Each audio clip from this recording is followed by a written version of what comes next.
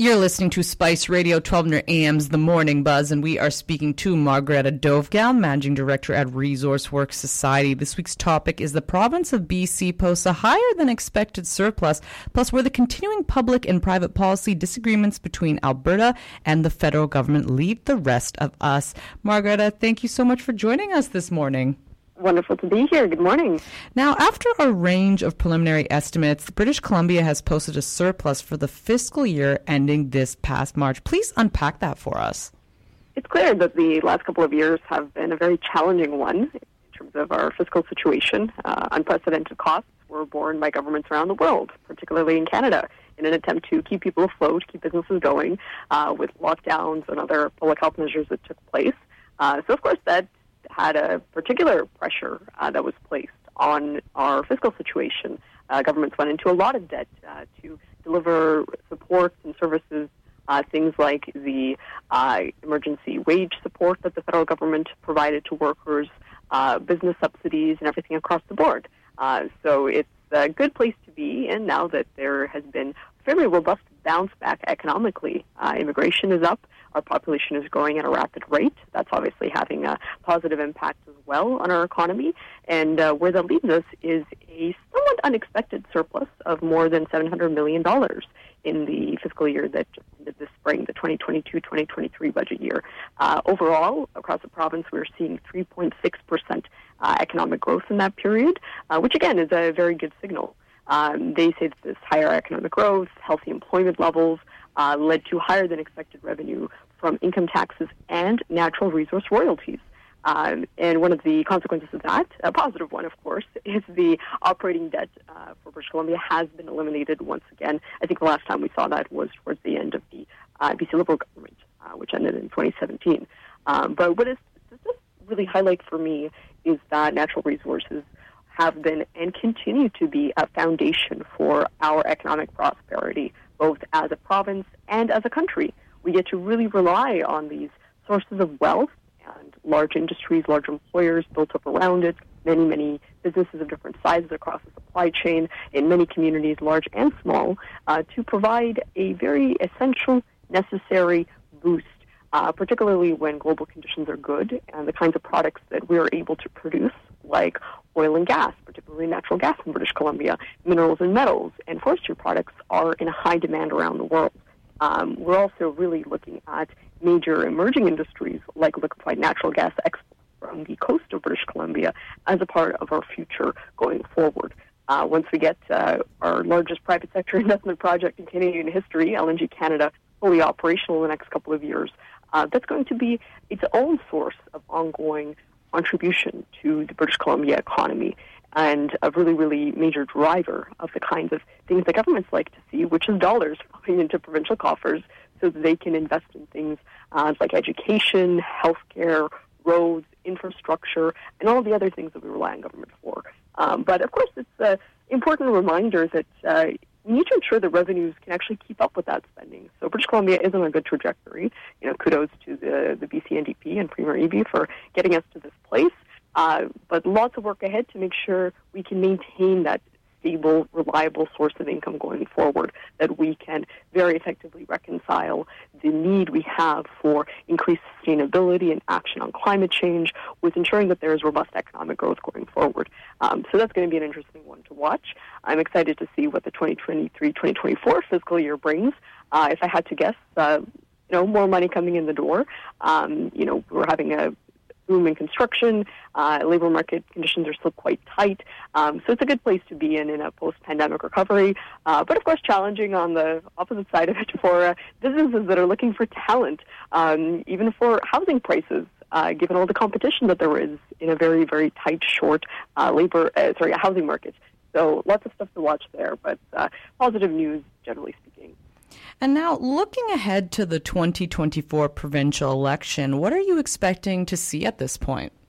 Well, it's a really interesting point to be at. I've been in and around political circles for effectively the last decade. I got involved in 2014, federally, provincially, and have stayed involved in various forms over the years.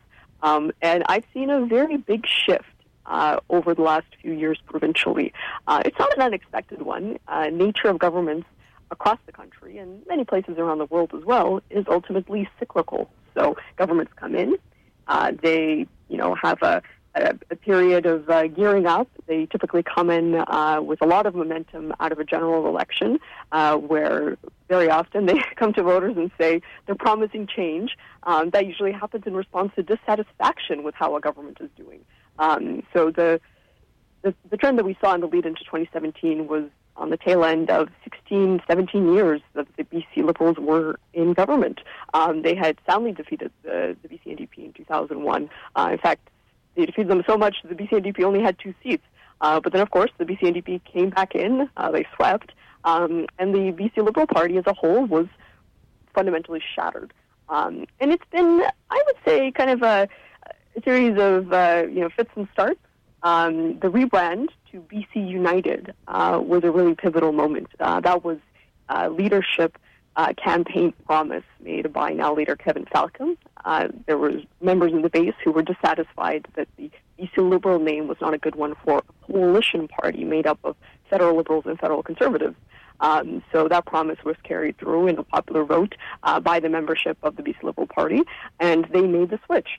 But I think we're seeing some signs that it may have not been the right one. There was a by-election a couple of months ago in a race that no one really expected BC United to win. It's eventually considered to be a safe BC NDP seat, but their placement in that race was a concerning one. They came in 4th, which is not what you would typically expect for the opposition party, the lead opposition party to place in. So that's an interesting trend to watch. I'm hearing indications that earlier public polls that were released a couple of months back that had them solid 10, 15 points behind the BC NDP actually painted a rosier picture than the reality, that they could be polling even lower. So for anyone who's invested in the success of that party, that's trouble. That's certainly a source of concern. And overall, we do see this trend that when a party gets into government, the human capital pool across the country of people who are involved in politics, who are prospective political staffers, organizers, activists, is not a very, very massive one. So the effect of a party coming to government like the BC NDP is they hoover up all the talent on their side of the spectrum. And when a party's in opposition, the opposite effect also occurs. They will, lose people who are otherwise committed members, organizers, and operators to parties across the country who are in government. That can be at other levels as well, federal, provincial, municipal, all kind of interchange sometimes. So it's going to be a real challenge in the lead into the 2024 election, expected to be in October, might be a little bit earlier, I guess we'll see, for them to rebuild to a point where they're able to compete. But more fundamentally, there is this dawning sense that the BC Conservative Party, which now has a new leader, John Rustad, is gearing up. They placed very well in that by-election. They seem to be pulling quite a bit of support from the right wing of the BC Liberals.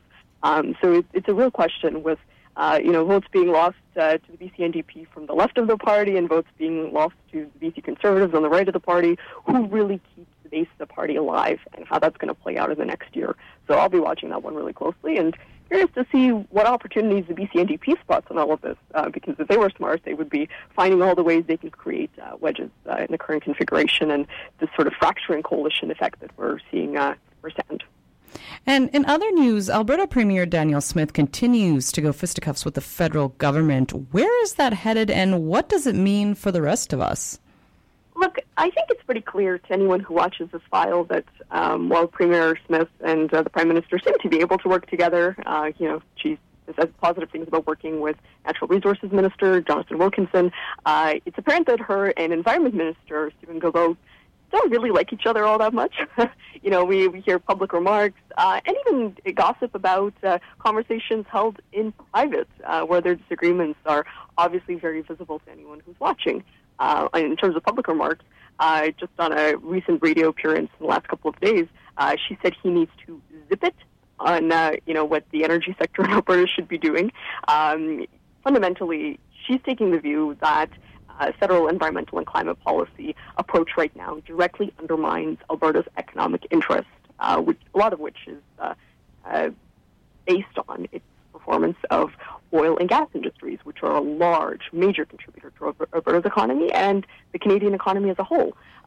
They've federally have made some very, very ambitious targets in terms of electrification and the electric grid, emissions reduction targets that she thinks are quite unrealistic and effectively equate to a production cap on industries that are energy intensive. She says that if all proposed federal policies are fully implemented, Alberta would see a 1.5 million barrels a day reduction in its production, which is a very, very sizable number. Ultimately, this is a constitutional matter. We do have sort of a hodgepodge of jurisdictional issues to work through where the federal government has dibs over some matters. Provinces do have in their domain what happens with natural resource products when pipelines, cross interprovincial boundaries, like you would if you're shipping from the coast of British Columbia and the energy products. That does bring the federal government in. So there's a lot to work through there. The federal government has said that it's developing a working group to develop a clean economy in Alberta. So that's going to be an interesting one to watch.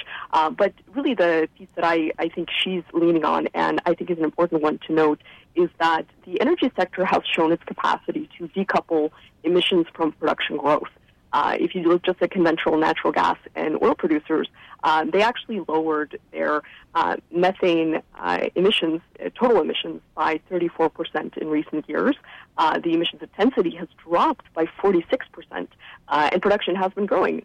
Similarly, carbon dioxide emissions have dropped by 24%, but they've grown production by 21%. So that's a very positive trend, and I think I see what she means. 2050 is achievable, but potentially if we go a little bit harder, we might get to a point where our ability to keep this foundational industry going is strained if we're not being pragmatic about the emissions reductions that can be achieved while keeping it going. Finally, as summer winds to an end and families send their kids back to school, what's on the docket for your team at ResourceWorks? Well, I may have mentioned it before, but we are welcoming Canadian writer and public intellectual Zach Glass-Smeal. He's a professor emeritus at the University of Manitoba to our stage on Monday, September 25th.